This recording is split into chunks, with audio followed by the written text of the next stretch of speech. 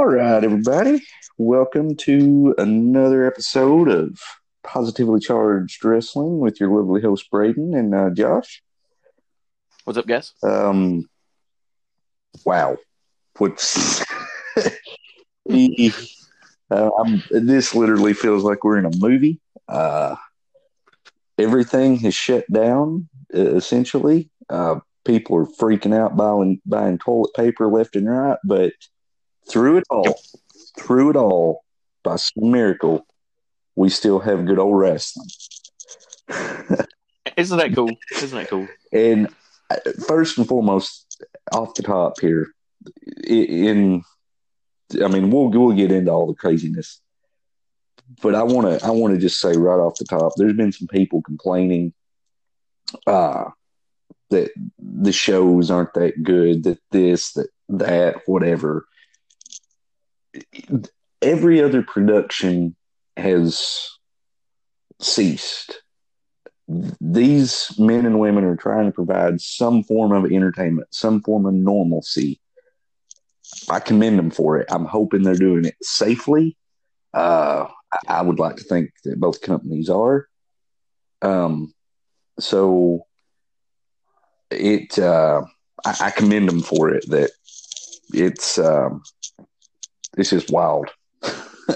Yeah, I think the ones that are complaining because the shows aren't up to what they normally are, or whatever. I'm just like, turn it off and get off.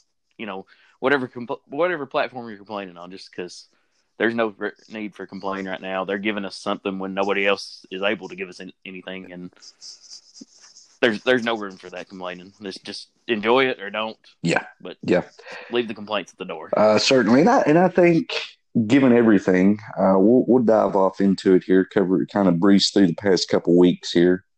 I think through everything, I think this build to Mania has been pretty darn good. AEW's had some good stuff. So let's dive into it from the March 9th Raw. I'll kind of really quickly go through this. If you have anything, just chime in. We kick off with a promo from Becky and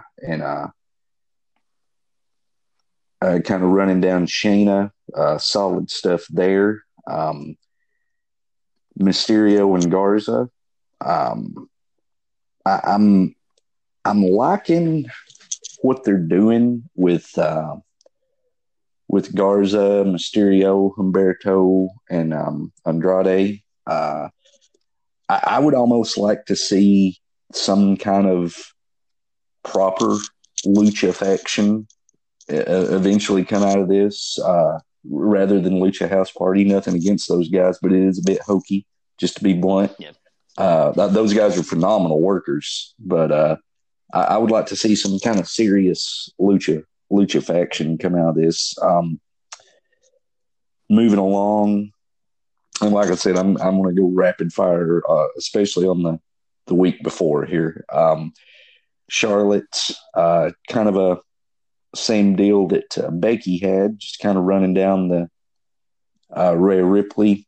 I'm excited for both women's matches. I say both women's matches, and Friday there was another women's match announced. We'll get to that, but the Charlotte and Becky matches certainly I think could be really good. Bobby Lashley sighting, taking out Zack Ryder. I mean, that was what it was. One big thing of note, yeah, I know, right? One big thing of note, before all the craziness happens, I guess no more animatronic Spider. Sad face. So, yeah. Drew. I get the idea that maybe they showed the animatronic Spider the week before, so that way when he crushed the cage, yeah, it wouldn't be like, well, Drew just killed whatever's in there, and give him like some kind of heal heat or anything like that, maybe, or also to keep like the animal rights, because keep them off their base and be like, it was a fake spider. That's what was in there, that way you don't. Or I mean, most everyone hates spiders, so it's like kill it, smash it. So That's true. That's true. That gave Drew like the ultimate face heat, or not heat, but they're like, "Oh yeah, he's killing spiders." Exactly. So, to anybody that wouldn't get any interest out of the storyline, they're like, "He's killing storylines." But yeah. I mean, that was fun stuff. The Kabuki Warriors, Natalya and Liv Morgan. Kabuki Warriors pick up the win. Another big thing that happened on this March night was AJ Styles cut one heck of a promo on Taker. Basically calling out his wife, calling him Mark Calloway, calling him by his real name. And I really enjoyed this. I thought, and we'll get more into it here based on what happened this past Monday, but I'm excited about this match. Crowd or no crowd, I don't know. We'll get into all that, but I'm excited about this match. I thought this was a great promo. Made it personal. And at this stage in the game, I think this is the direction you need to go with Undertaker. Well, what do you think about this? I liked it. Now, granted, my favorite character of Taker is the Dead Man. Yeah. But like you said, at this stage in the game, this kind of, I don't know, it takes away that supernatural, unbeatable type monster Taker, and it kind of brings him down, and it leaves a little door open for more storytelling, because he seems a little more human, Yeah. So they can get to him a little more, they can make it personal, and because. Well, I'm not going to say it can't be made personal as the Dead Man, because Punk did a good job with the Paul Bearer storyline. Right. So I mean, it can be made personal with Taker, but it's a little easier to get there when he's humanized a little bit, and I don't know. I'm looking forward to it too. Styles is kind of in his own class. Yeah. He's I don't want to do the comparison that keeps. I think this comparison got done from the time Shawn retired the first time, but it's always like, who's the next Shawn Michaels? Who's the next Shawn Michaels? And I think Styles is about as close. I think when it's all said and done, I mean, you got your Flairs, Brett, Shawn, you got your top five in no certain order. I think when it's all said and done, Styles is probably going to be knocking on the door of that top five all time of sheer in ring talent. And I don't think there's going to be many people that argue that. And I think he'd be a good one to. He'll have a good match with Taker. Oh, I do too. I think I will venture to say it will be Taker's best match since the Punk match. So, moving along. Drink a coffee there. Moving along, we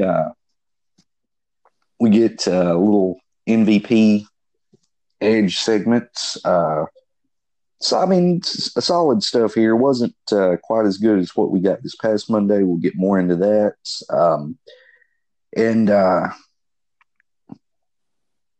I mean, I'm liking this whole build. I think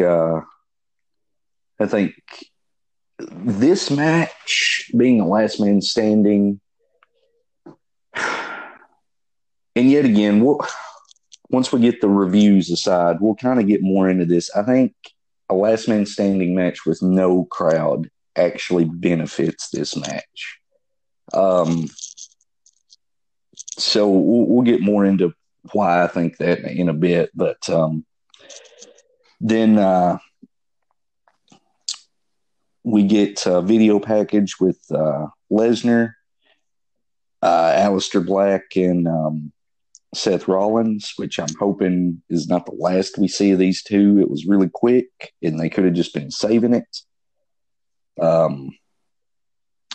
Get a 8-man tag to end it. I mean, it's decent show. Nothing. I mean, couple highlights there with a couple segments, and we NXT.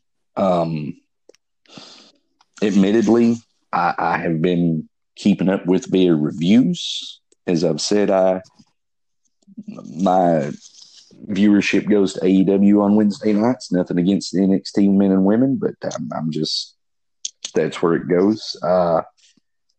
But Keith Lee still your North American champion. Mia Yim, number one contender for the women's title. Kushida picking up a win. Charlotte Flair, more good stuff. I did catch that segment, the Charlotte Flair, Rhea Ripley confrontation on there, and that was good. Of course, this one emanated from the Performance Center with fans before things got all wacky and weird. And tag team championship match, Broserweights versus Undisputed Era. Broserweights pick up the win. And Ciampa and Gargano, just more good stuff. It amazes me. I will say this. So I think TakeOver has been canceled. The Hall of Fame has been canceled. WrestleMania, we'll go ahead and let this cat out of the bag if people haven't heard, is now apparently going to be 2 nights. Which is wild because on the last show, I think we discussed that, what it would look like is 2 nights. I'm certainly don't think they imagine it under this circumstances, but it's going to be 2 nights. And so it amazes me that last year, Ciampa and Gargano didn't get to finish their story because I think Ciampa got hurt, I believe, or something to that effect. They've basically got the rug yanked out from under them the past 2 years, and they've actually told one of the best stories overall in the past 5 to 10 years in anywhere. It's been a phenomenal story, and just unfortunate that they don't get to properly put it into it. But hopefully eventually they will. Two phenomenal guys, 2 phenomenal workers. You mentioned the Hall of Fame there. I saw a tweet the other day from Georgia Smith, the British Bulldogs dog. Yeah. And apparently, from what I'm hearing, they're going to try and push the Hall of Fame over to SummerSlam weekend. Well, okay. That's so it's still happening. From what I'm hearing, it's just going to be moved down later in the year. Okay. Well, that's kind of cool. I don't have a problem with that. And I probably wouldn't have I don't know. Maybe we'll see permanent changes from this. Maybe WrestleMania will, going forward, be 2 nights. Maybe the Hall of Fame will move to SummerSlam. Who knows? Maybe that'll be a better fit to give SummerSlam a little bit more oomph. Who knows? True. But moving forward, Dynamite from the 11th. Cody versus Ortiz opened up the show. Decent match. Of course, we get the reveal that Jake Roberts' client is Lance Archer. I look forward to seeing what they do there. Then Chris Statlander, Hikaru Shida, Nyla Rose, Bea Presley. Bea Presley at the end teased going after the title. Maxwell Jacob Freeman, Butcher and the Blade, Lucha Express. This was okay. No problem with this at all. Then the one highlight for me that I popped for was Dr. Britt Baker comes out with Tony Schiavone, and I'm loving these segments each week. I think Britt Baker is really settling in to her heel role. I'm not sure how much of this you've seen, the stuff with Schiavone, but Big Swole, who I've said on here before, I really dig her, came out. And if I'm not mistaken, I think Big Swole, I didn't know this, is married to Cedric Alexander. So kind of neat. Britt Baker said something to the effect, she hasn't had any relevance here, and the only person these fans care about in your household is her boyfriend. And Swole said that she's married, baby. So, kind of a little call out to both Alexander and Adam Cole. I thought that was. I didn't know at the time about Alexander, but I immediately popped for the baby part because that was a meat like the fans did too. That was great. So maybe a little feud brewing there. I like both ladies. Uh, Death Triangle picks up the win over Joey Janela and Private Party. They do have a neat little shirt on the Pro Wrestling Tees.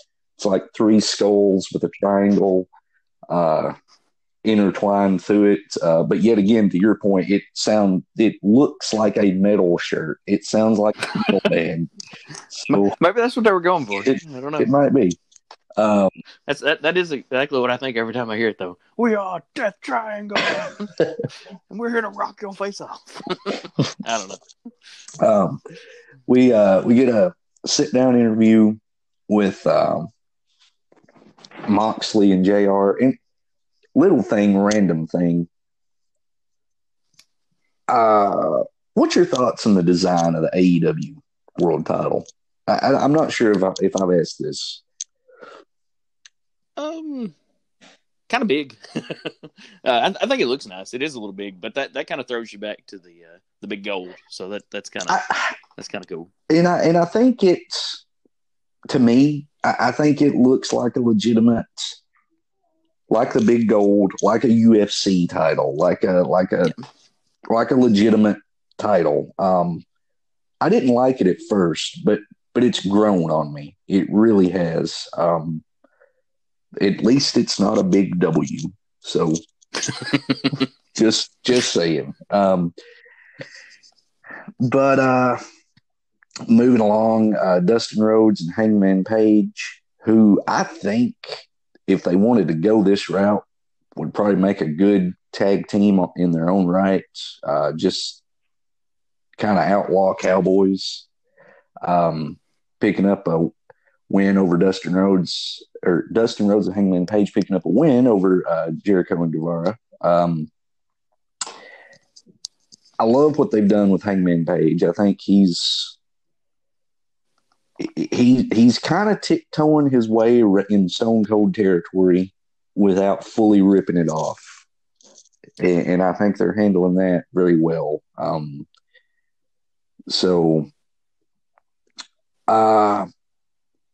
Now getting to last Friday's episode of SmackDown, this is where things get weird. Because this is when the no fans started.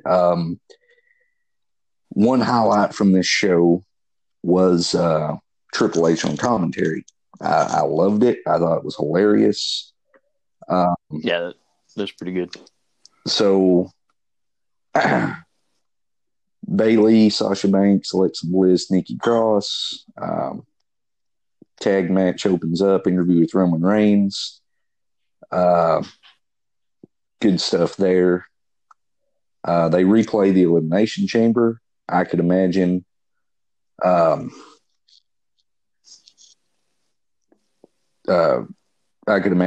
Much like the Rumble from this past Monday, we're going to be seeing a little bit more of this.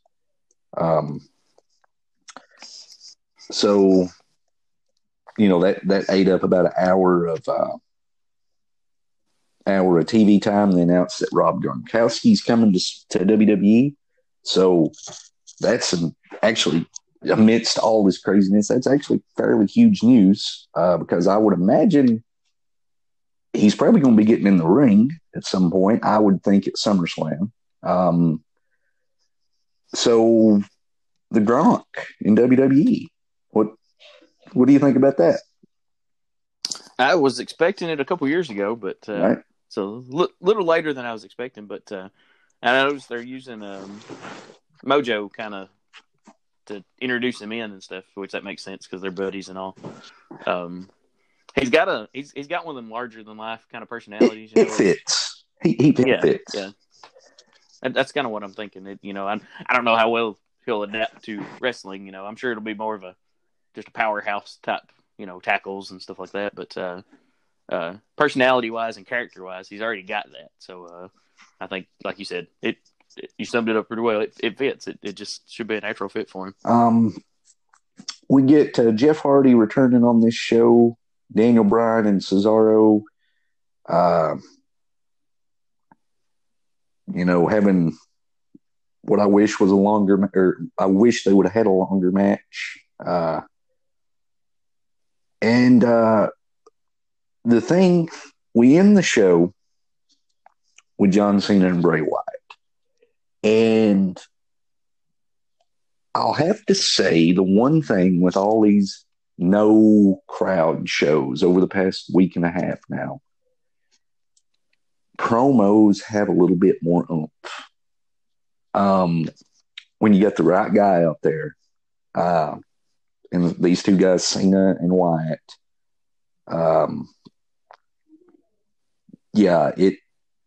I thought it emphasized what they were saying. You didn't have, you know, the what chant. You didn't have this is awesome chant. Or no, it was a theater, essentially. And I really enjoyed this promo. It made me more excited for this match. Wyatt explained how Cena beating him 6 years ago kind of changed him, sent him down this downward spiral that he's on now. So I enjoyed this promo. What was your thoughts?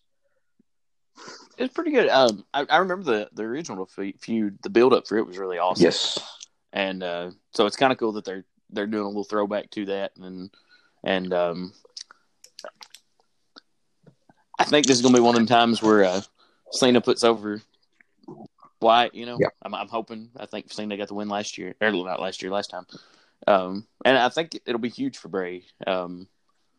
Plus, I mean, if you look at it, he's since the Fiend character, since the whole changing character for Bray, you know, he's like skyrocketed as one of the top.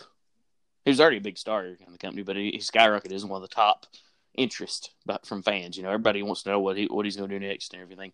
So now he's going to be in there against Cena, which, you know, arguably the top star. For the past however many years. Yeah. And so, you know, I think it's a huge spot for him. And if he does get that win, or even if he don't, just be in there with him, which he was in there with him originally. You know, I'm not downplaying that one, but, you know, it's right where Bray needs to be. Yep. And it's better than having the belt on him, in my opinion. Oh, yeah. You know? Oh, yeah. We, moving forward to this past Monday, we opened up the show with Edge, who apparently drove 8 or 9 hours in a truck from North Carolina to Florida because of travel restrictions to deliver this promo. And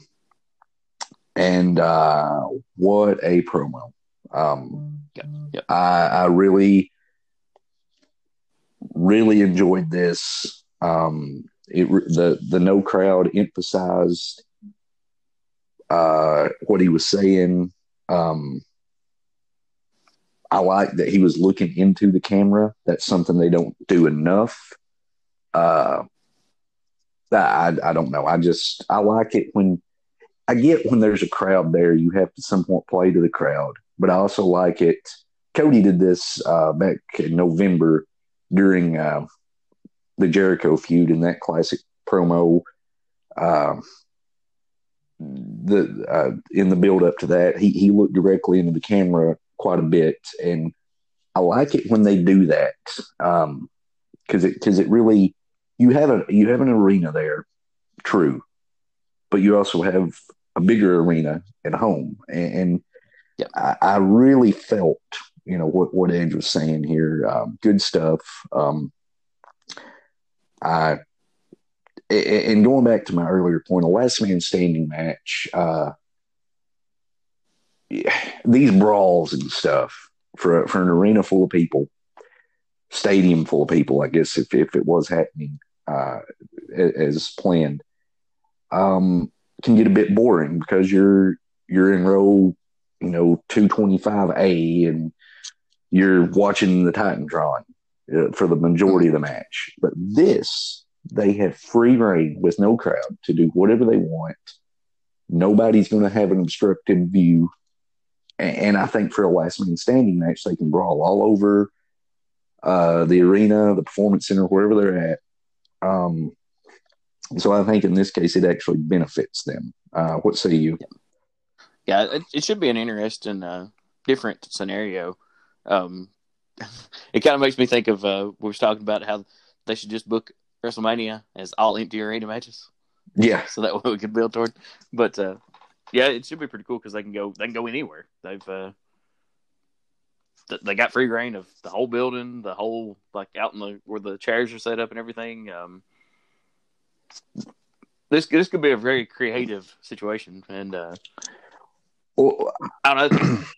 Their match is one of my main things of. Okay, granted that the main thing is WWE still putting these shows on for the fans, and people were talking about WrestleMania.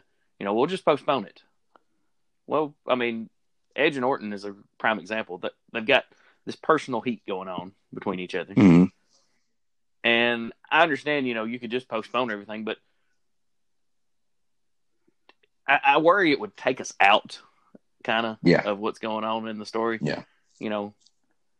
We all know that it's a story, that all right, I'm going to pull the curtain back for a second. To anybody listening, we all know it's a story and they don't really hate each other. Yeah. But I worry that if we postpone stuff, we would lose something there. And I understand people who had tickets being irritated because they can't go and they wish it would be postponed. But I think it's the right step to go on and at least get to Mania. Yeah. Now, if they want to make it, and they could, if they want to make a change after Mania, and once we get to Mania and be like, all right, now we're going to kind of, if they decide to just start running clip shows every week or something, I could understand. But we've already started building stuff. Everybody kind of wants to get there. It's going to be hard on fans and performers to pause and come back, So the Edge Orton was one of my main thoughts of, I think it's a good idea to go on and do an empty arena WrestleMania, even if it's not an ideal situation, because it would just seem weird, Yeah. And I don't want that to be the main, well, Josh, he thinks it'll be weird, so let's go and do WrestleMania, that type of thing. Yeah. But I don't know. I know where I'm wanting to go with this thought, but I can't get there. But I agree with you. And supposedly they're taping. Like that's another big thing we'll go ahead and talk about, since supposedly they're taping all of this week's shows through Mania. There's been talk that Mania will itself actually be taped. And they're doing multiple locations for Mania. So I don't have a problem with either of those things. Get it in the can, because you don't know what's gonna happen. I mean, the country could go on lockdown or shut down, what have you. They've already gotten the rug yanked out from under them. So I have no problem with the taping WrestleMania. I'm as long as the spoilers don't leak, and at this point, I don't see how they could if there's no crowd. So it's basically a television production at that point. True. So yeah, I think that's the smart move. It is going to be a strange thing, but just get through it safely, as sanitary, whatever you want to say, and then go from there. If you tape up to Mania, maybe tape a couple shows after. Who knows what it's going to look like after that, But get that in the can, get that out there, and kind of hedge your bets. So, like you said, with the spoilers leaking, if it does, they're gonna have a pretty good idea of where it come from, because it's going to be a limited amount of people involved. Exactly. So, and honestly, if it leaks out there, and some of the dirt sheet guys decide, and the internet guys decide, well, I'm going to post spoilers for that's pretty bad right now in the situation we're all in, and we're watching this. It's the only sport type of entertainment we've got right now. Yeah. And to be like, well, I'm going to spoil it to get hits on my site or something like that. That's pretty common and low down right there because, give us this. Yeah. give us this. Let us watch it and enjoy it. And I don't know. Moving along here, they showed the Rumble after Edge's promo. Another. It was a solid Rumble. We've talked about before. They had more clip show-esque stuff there, I guess you'd say, to kind of fill time in. Then we get the contract signing between Taker and Styles, and this is where Taker kind of was reminiscent of Biker Taker. Was digging this. Taker takes out Gallows and Anderson, signs the contract. Solid stuff here. I enjoyed it. Andrade versus Mysterio. Decent. Becky Lynch, who made her entrance outside in a semi, and I've read that if Mania had went on as planned, that was going to be part of her Mania entrance. Oh, that's cool. So I guess they had it. They needed to use it. So we'll just have her pull up at Raw. But is a good promo there. Owens challenged Seth Rollins, brought up the Performance Center. Stone Cold came out to close the show. This was weird, but I think they made it work. The give me a hell yeah thing, and then painting to the empty seats was a little bit odd, and then Byron Saxton got him a nice little rub from this whole thing. Yeah, it was. I kind of laughed at the whole empty seat pan. I thought that was kind of It was one of the instances where they're like, "Hey, we're in this situation. Let's make a little light of it. Let's have a little fun with it." It was a neat little segment. They made the best out of what they could with it. It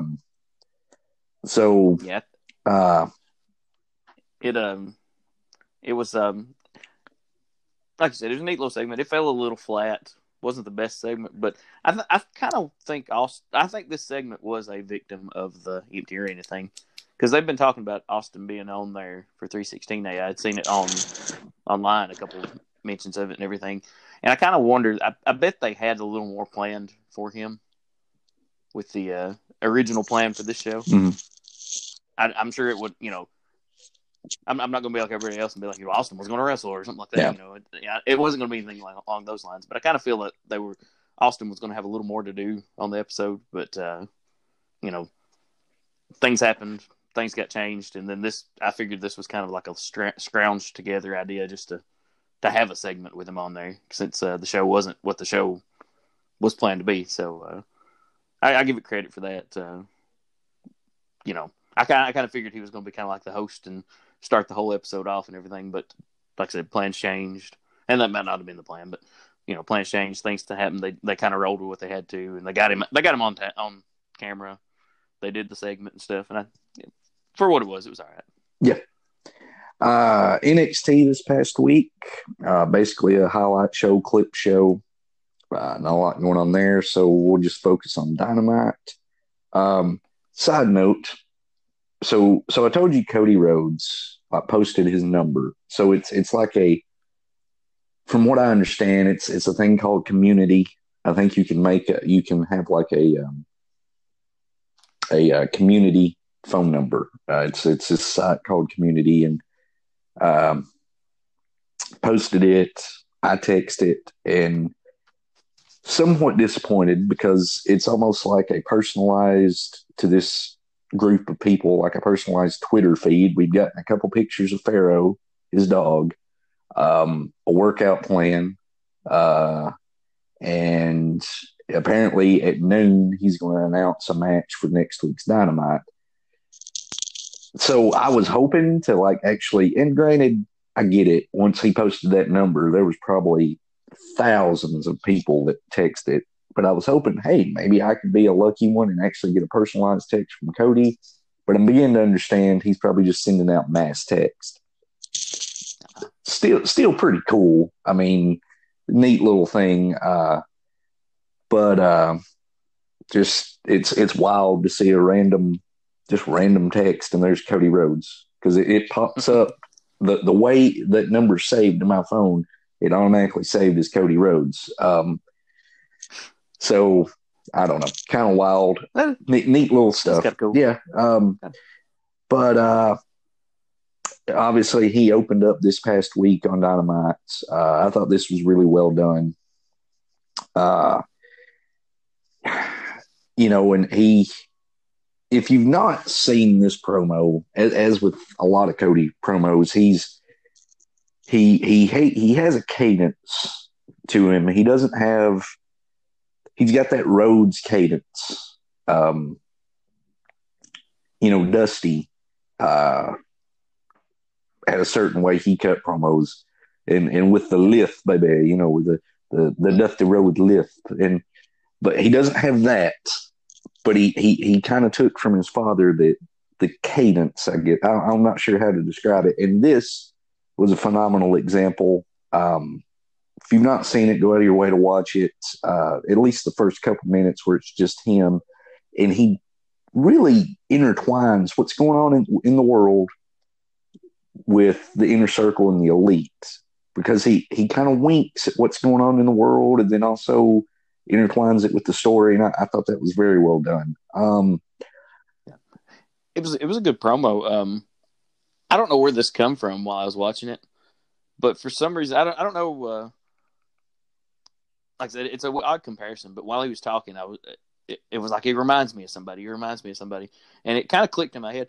Somehow Cody reminds me of Shane Douglas during the old ECW days.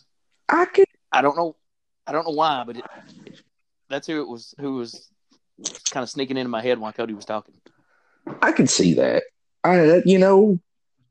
That's a fair comparison. Shane certainly could talk and had a very eloquent way of speaking. I could see that. So I thought that was pretty cool. I'll give him props on that, because I was always a big Douglas fan back in the ECW days. So. Yeah. But they open up the show. Kenny Omega and Matt Jackson come out. Just a good segment. If you've not seen it, go out of your way to watch it. So something they did here, I'm going to say right off the top, that I think they actually did better than WWE. And I'm not just being that AEW mark, but they put the hard cam facing the entranceway, so you did not notice the empty seats. Yep. I thought that was good. They also had wrestlers. I noticed that. Go ahead. I'm sorry. I noticed that part, like, right as the show started up. I didn't see the whole episode. I saw the so far what we've talked about, and I've seen clips of some other stuff, which we'll get to. But that's one of the first things I noticed was that we were facing the entranceway, so we weren't staring at empty chairs and stuff like that. And I thought, I give them props on that. I thought that was really cool. Yeah, it give you something to where, while you're, like, if you're waiting for somebody to come down or you're waiting for something to get going, there was something visually there instead of just, hey, there's some empty chairs out there. What's going on? Yeah. So I thought that was good, and they had wrestlers in the crowd, or a wrestler crowd, whatever you want to say. I mean, probably 5 or 10 wrestlers on each side, faces with faces, heels with heels. I thought that was smart, because it still kind of felt like there was somewhat of a crowd there. But I opened up with Lucha Brothers versus Best Friends. Decent little tag match. So Penelope Ford, Rio, Chris Statlander, Hikaru Shida, another solid stuff there. Another little thing with Moxley being interviewed by Tony Schiavone. And obviously he's going to get involved in the Blood and Guts / War Games match whenever it happens. Apparently they have delayed that match and kind of put it on the back burner, I guess, until they have a crowd. Supposedly, before all this happened, they had all but sold out that New Jersey arena they were going to be in, like 15,000 seats for a Dynamite. They were right at sold out, so it was going to be a huge crowd. So for this blood and guts show, so certainly unfortunate for those in attendance and the or that were going to be in attendance, but hopefully they can honor those and have that huge crowd down the line.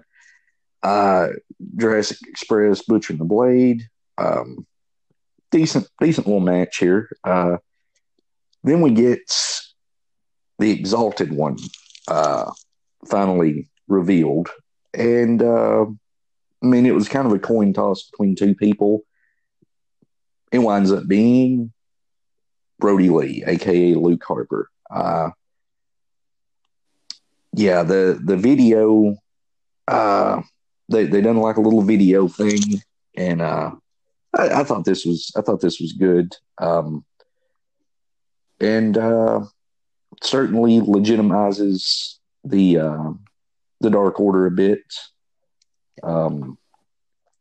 Yeah, that's one of the parts I did see. I did see the video on like Facebook or Twitter or something like that. I saw it floating around. Pretty cool. Excited to see what he can do.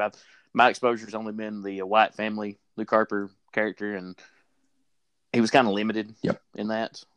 So, cool to open the door and see what he's capable of. Yeah. Then Jake Roberts cutting a little promo.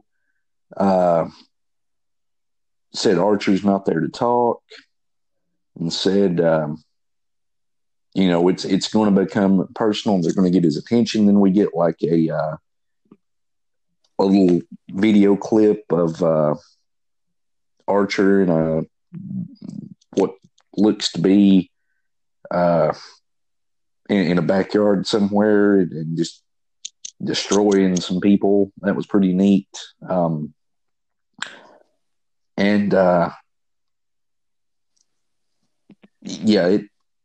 think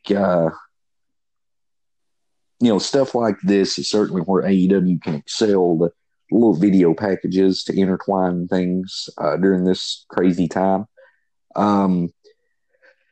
Then we get the main event: Inner Circle versus Cody, Matt Jackson, and Hangman Page. This I thought this was pretty neat, especially when Jericho came out. We had Sammy Guevara keeping up the tradition of singing Judas just all by his lonesome. I thought that was pretty funny.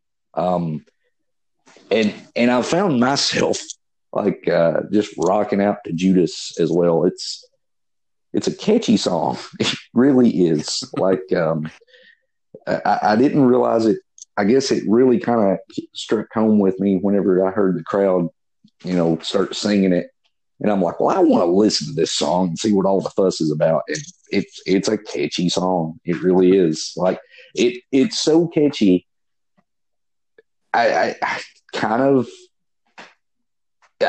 forgotten Break the Walls Down. It like not really forgotten it, but now it just fits Jericho. So that's because Break the Walls Down is an all-time great wrestling song. So that's the strength of this song. But it's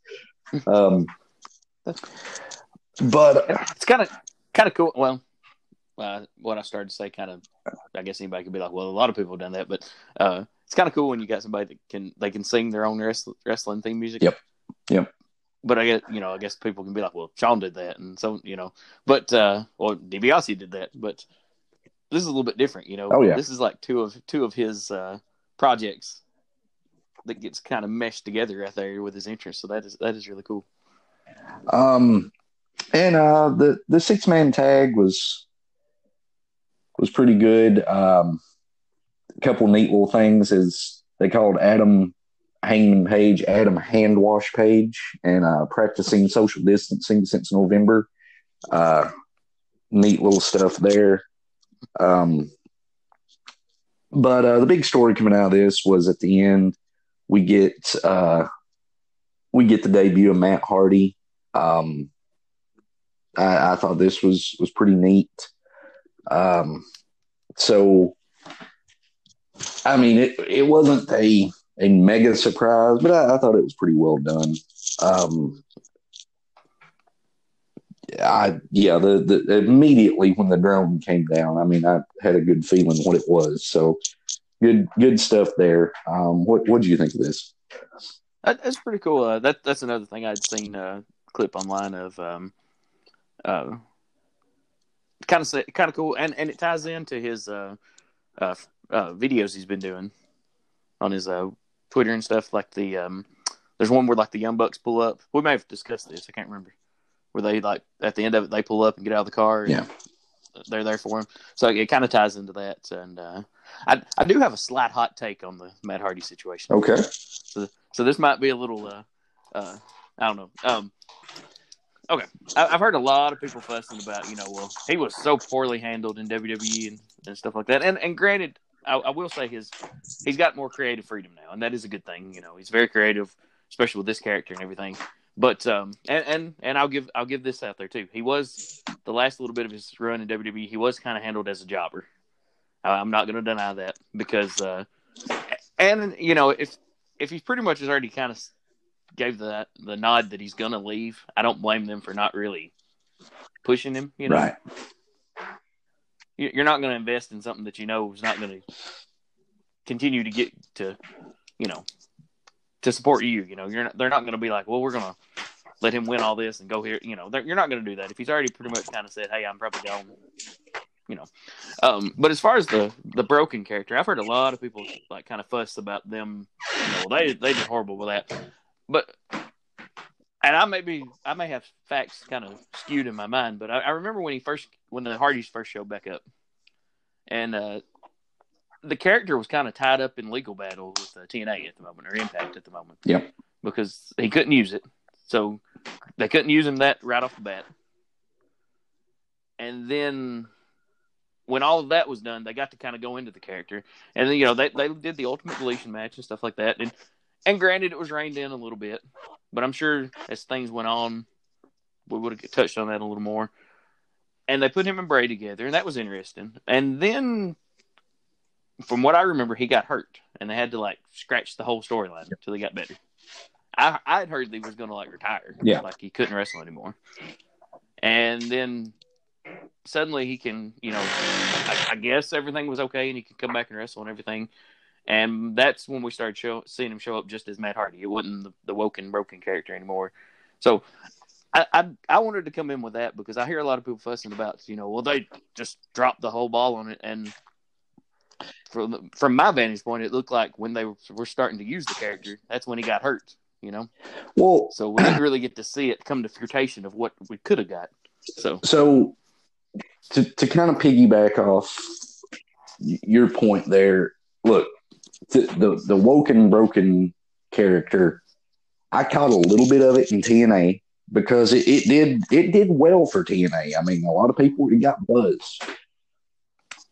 I'm not the biggest fan of it. It's out there. It's different. I don't know if I fully get it. I don't know. Maybe I just need to go back and watch the whole incarnation of it to get it. So, I don't know if we're going to fully see TNA broken Matt Hardy, where it's just wild and wacky. I don't know. But yeah, I like Matt Hardy. I think he's got a heck of a creative mind. But I was never a huge fan of it. The Ultimate Deletion match seemed like a fever dream. So yeah, I don't know. We'll see. I think it's very creative, but I kind of gone back and forth on the character myself. Like when it started, I'm not going to deny when it started and he was in Impact, I laughed at it because I thought it was so horribly bad that it was entertaining. Yeah. and not bad as in, you know, I'm not dissing Matt Hardy. I'm just saying it was so comical, kind of. Yeah. You know, and that could be part of the appeal. Yeah. And I don't know. I think it could be a character that's better on in a smaller scale, like Impact. You know, it gives you the opportunity to go a little further with that creative and that off the wallness. You know, yeah. To where if maybe if he had come back and went into NXT, you know, it's a smaller scale or whatever, and could have went everywhere, but you know, in a bigger scale, on a bigger platform, you know, it's one of those characters that, you know, might not be as good if you go all out and go into his crazy creative situations, you know? Yep. So I don't know. And like I said, I'm not dissing Matt. Matt's actually my favorite Hardy Boy. So I'm throwing that out there. You know, I'm not dissing Matt. I'm not dissing AEW or whatever. I just wanted to throw that part out there because I've not heard anybody really mention the fact that they they couldn't use the character. And then they tried to use the character, and then he got hurt. You know, yep. I've just heard it stated online as, well, they just, you know, horribly booked him, and they just mishandled that. And you know, I've not heard the other side of that story been brought up at all. So I kind of want to throw that in there myself. Yep. So. Moving along, we get to this past Friday's SmackDown, and we get Rob Gronkowski coming out. Strutting himself, doing the biggest dad dance there is. I mean, it was just wacky. Probably would have served better in front of a crowd, but I mean, yeah, we get Corbin coming out, and you know that's decent. Corbin is a good heel to kind of play the foil to the host of WrestleMania, and we're just going to ease Gronk into this. I think that's a solid way to do it. Drew Gulak, Daniel Bryan, Cesaro, and Nakamura. I'm liking what they're doing with Gulak and Bryan. There's some news that came out that apparently once Bryan's contract is up, he could be done. He's not really, I don't think he's hurt or injured. He just, I guess, kind of wants to be done. I don't know how much of that's rumor and innuendo or how much of it's true. Not even sure how old Bryan is. I don't think he's 40 yet. I don't know. Yeah, I heard mention that like he may kind of transition into that part-timer type role, you know, just show up every now and then or something. Yeah. Which I'd be fine with. Yeah, he's got a family going on and everything like that, and although him getting hurt and not being able to wrestle was a horrible thing at the time, you know, maybe, you know, he enjoyed being home with them and enjoyed more time with them, and he's come back and got to wrestle, and this will give him a chance to kind of go out on his terms. Yep. And you know, then he can lighten his load if he wants to do the part-timer thing and get more time with the family. So I'm fine with that too. We get a 6-pack challenge women's title match with Dana Brooke, Lacey Evans, Bayley, Sasha, Naomi, and Tamina. Obviously, the big story here is the Bayley Sasha Banks dynamic. So that should be, you know, pretty decent. They actually showed this past week the Cena Wyatt match from WrestleMania 30. So more filler, I guess you'd say.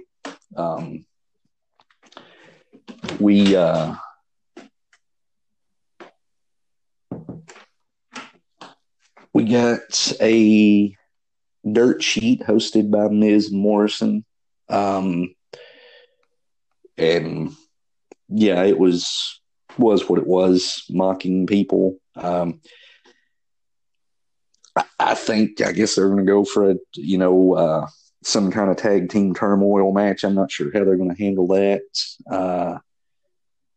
But contract signing between Goldberg and Reigns. Pretty intense stuff there. Not a bad show. So we got all that out of the way. So a lot to unpack here. WrestleMania, as we said, it's 2 nights, filming from multiple locations. It's probably going to be taped. I mean, to me, the card, I mean, if you just run down the card, Lesnar, McIntyre, Goldberg, Reigns, Edge, Orton, Cena, Wyatt, Lynch, Baszler, Taker and Styles, Rhea Ripley, Charlotte, Owens and Rollins, the Six-Pack Challenge, that's a solid card. Mm-hmm. So it's not like they've not built anything worth watching. It's just unfortunate circumstances. So I don't know. It's crazy. I don't know how this Mania is going to be looked back upon. I hate it for the fans, the men and women who like that big Mania moment. But I'm hoping they can still somehow make it special, even without all this. So what say you on this just crazy, what is probably going to be the most unique WrestleMania ever? That sums it up. This is going to be unique. We've never had a situation like this. I don't know. Everything out there is kind of crazy right now. It's a weird time. It's cool that we're still getting it. It's cool that they're finding a way to be able to deliver it to us. Like you said, they're going to try and pre-tape some of it because it's uncertain. There might be, we could get a time where they're like, where government or whatever steps in and says, hey, you guys got to quit this too. And it'll just be clip shows or something. Yeah. But it's cool that they're going to go through with this, and I think splitting it into 2 nights kind of will help. Because we still got quite a few matches already booked for it.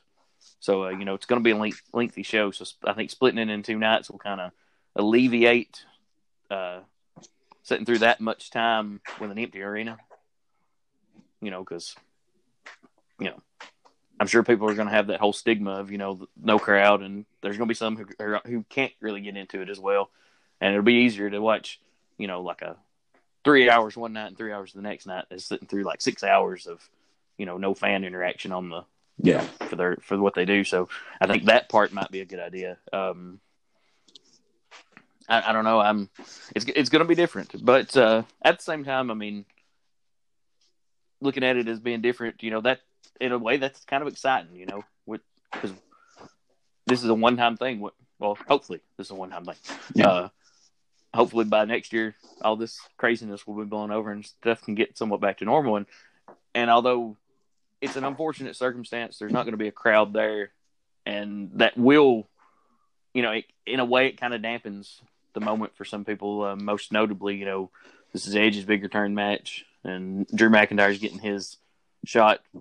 Assumingly, he's going to beat Brock and get the belt, and this will be his launching point. And that kind of dampens that a little bit in a way. But at the same time, it's like I said, it's not exciting because of what's going on, but it's exciting because this is something different. When we're going to look back at this and be like, hey, remember when all that craziness was going on?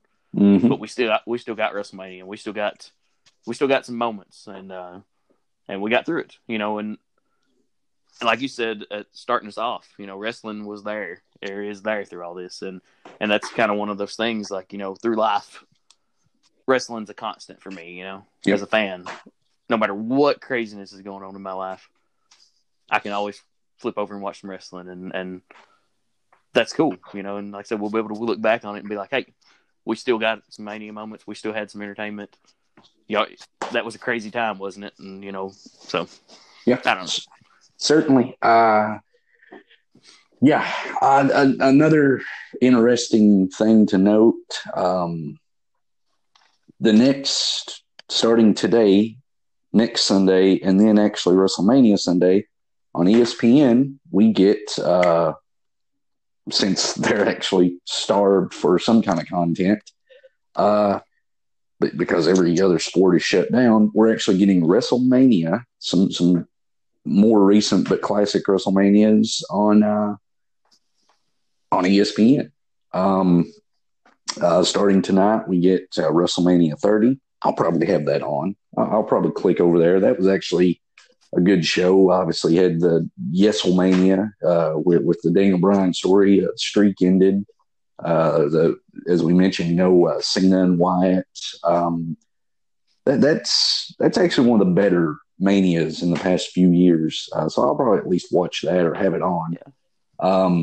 Then the next Sunday we get Mania 32, which, to my recollection, aside from the Triple Threat Women's match, was not that great. I mean, I'm just being honest. Then last year's Mania will air April 5th at 2 o'clock, right before the second half of this year's WrestleMania. So interesting stuff. I don't know if that's dipping the toe in the water for possibly putting WrestleMania on ESPN Plus eventually, or the Big Four on ESPN Plus, or something to that effect. I don't know, but could just be a thing where they're starved for content. And ESPN and WWE, they've got a semi-friendly relationship, so hey, here you go. We'll throw these on there. Sure. But wild stuff. So we had one big positive thing out of all this. Last Sunday, I think it actually debuted on Sunday. I watched it Tuesday morning, I believe. And the Bret Hart Stone Cold Broken Skull sessions. I love this. This should probably be mostly the format going forward. Now, I've not watched the Goldberg or Kane or Big Show. Has any had Big Show on the Broken Skull sessions? Yeah, I've not seen that one yet. I've not seen any of those three. I've watched Taker and Bret. I loved the fact that they kind of watched part of their classic WrestleMania 13 match. That was awesome. Like, I never knew that right there when Bret's over there near the guardrail, that's where he sliced Austin open. It's like, here's a little piece of business going on right there, but nobody sees it. I still couldn't see it. I was watching, and I'm like, where does he do it? So yeah, I missed it too. Yeah. I mean, they even tell you, and you still can't see it. So it's just tremendous. But I thought this was great. They hit the right amount of Montreal stuff without hammering it to death, because it's been hammered to death by now. This obviously I was super excited about this one. Didn't disappoint. What did you think about it? It was good. I watched this. I think it was Wednesday afternoon. I hopped on the treadmill, and that was my viewing for the whole walk, and it was really good. I enjoyed them watching the match, there's a couple segments that they watched and kind of did a little, not full matches, but little clips that they did a little commentary over, and pointing out some things. And one of the cool things about that one, I kind of popped this because we've talked about the WrestleMania match a couple times on here, and they show the point where Bret grabs the ring bell and puts it on the side of the ring. Yep. And they talk about how, that's going to play later, and nobody knows it. And we actually have discussed that exact moment, that yep. how it was so, just a minute detail that, grab the ring bell, go for a chair and just forget the ring bell. And now it's where it needs to be. And I don't know, I kind of popped for that because I was like, that is cool. That's a little spot right there that we had noticed and enjoyed, and they actually pointed it out in there. So that was kind of cool. And another thing I loved, a lot of people like, say Bret takes himself too seriously, or he's a mark for himself. Look, I love Eric Bischoff. Love me some Eric Bischoff, but I disagree with him on a lot of things Bret Hart related. I think Bret Hart took himself seriously because, I don't know, it was his livelihood. It was his job. I think in any job, you need to take yourself a little seriously. And to me, I think that's what made him stand out from a lot of people. Is it felt legit. You can still watch it now, and I think the way he approached the business, the seriousness, there wasn't a lot of there wasn't a lot of glitz and glamour. It was, okay, he had the pink trunks and the pink and black attack and all that, but he just it was a very serious manner. And but I think, when he said on there, he wanted to leave a legacy of classic matches. That's all he wanted to do, was just be able to look back and have classic match after classic match. And certainly he did that. And I've said it before on here, Andre is my favorite because he kind of made me fall in love with it. But I think 1B is certainly Bret. And I just, it was just stupendous. And heck, I may even watch it again. I don't know. It was just great. So you, I think, mentioned something, and we'll kind of segue into this because you said it was semi-related to this. You mentioned something, a fantasy booking idea. Yeah. So go ahead.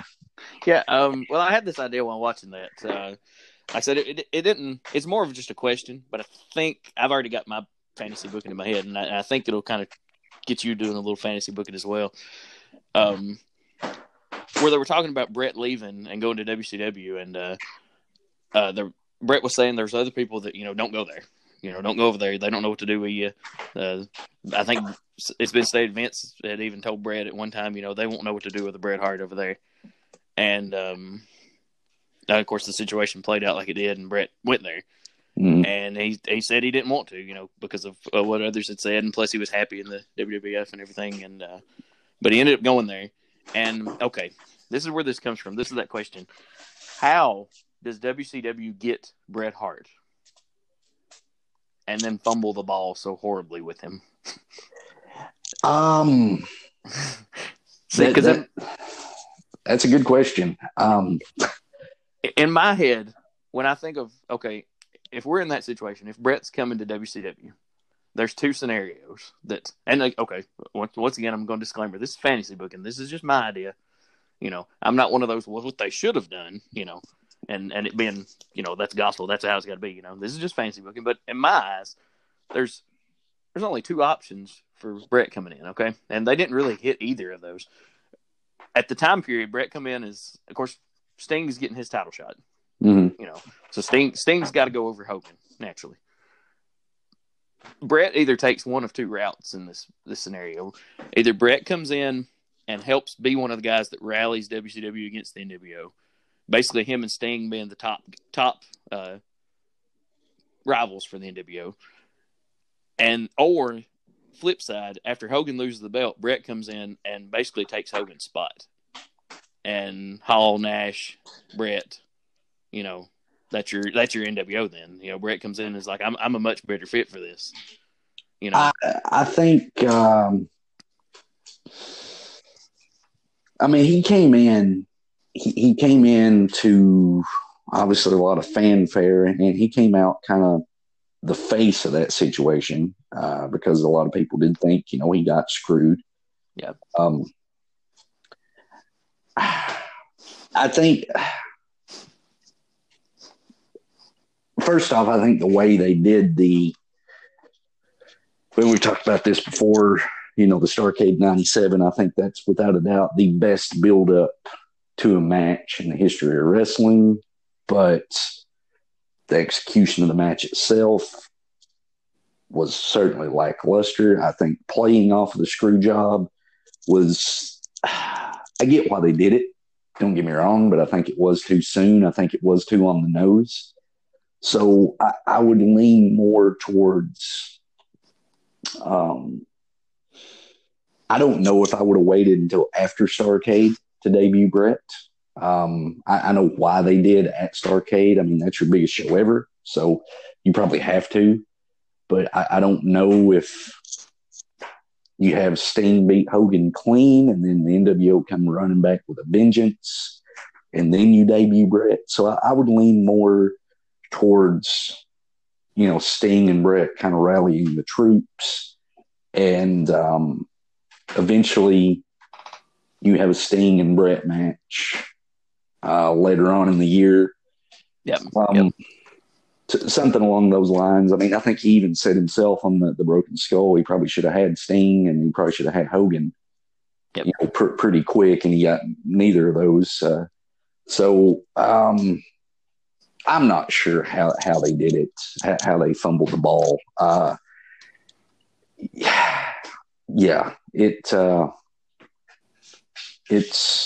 kind of boggles the mind, because you have the hottest free agent that we may ever see in wrestling because of the timing, and they just bring him in and to just fumble the ball.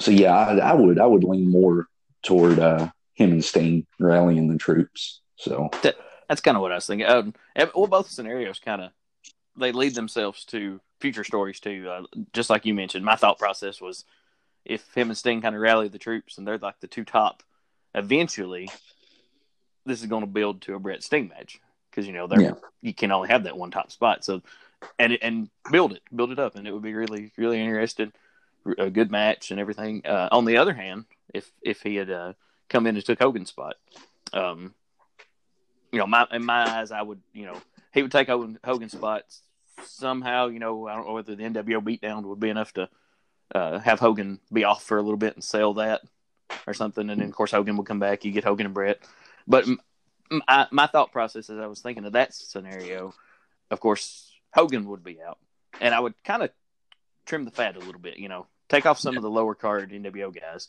because I'm assuming with Brett coming and Bulldog and Neidhart come with him, they would probably just kind of slide right into that NWO, the new NWO. Yeah. And that itself would lead to a future story with eventually Hall and Nash and Brett would kind of, the NWO would just kind of start to splinter. You'd have Hall, Nash, and assuming X-Pac didn't leave when he did, and whoever decided to stick with him, that would be your core guys, the Hall, Nash, and Pac, and they would, they'd be like, this isn't our original vision. This is what the NWO is all about, not you guys. And then of course Brett, Bulldog, and Anvil, they'd stick with Brett, and then not NWO Red versus NWO White like we had, but it would automatically create a whole new storyline where those two bunches would be going against each other. So I don't know. That was my brain just kind of cycling through while I was watching this. No, I like it, and I think it's certainly one of the things we look back on and just, how it was just how did that happen? Real quick before we get into this day in wrestling history, did you watch any of the Dark Side of the Ring season 1? Oh yeah. I think I saw all of it. I don't believe I saw the Moolah episode. I don't know if that was the last one on my DVR and I just never did get back around to it or what. So this week, Tuesday night, I believe, March 24th, season 2 is debuting, and they're going to cover in a 2-part episode, 2 parts, the Benoit tragedy. They're going to cover the Brawl for All, Dino Bravo. I think this is twice the amount of episodes. So really good stuff there. If you've not seen season 1, highly recommend it. Yeah. This looks to be even more in depth and better than season 1. So should be some good stuff. So with all of that, what have you got for us on this day in wrestling history? Well, I actually only have one thing. It's not a huge happening, but on March 22nd, 1999 was the beer bath where Austin gave the corporation the beer bath. So okay, well that's certainly an iconic moment. So yeah, well I think that's all we got for this week. We'll see what the week to come or weeks to come, whatever will bring. just stay safe, wash your hands, stay home, watch some classic wrestling, and as long as they keep producing, watch some current wrestling. Just hopefully all this craziness will pass soon. But that's all I've got. So I say this every week to close the show, but guys, stay positive.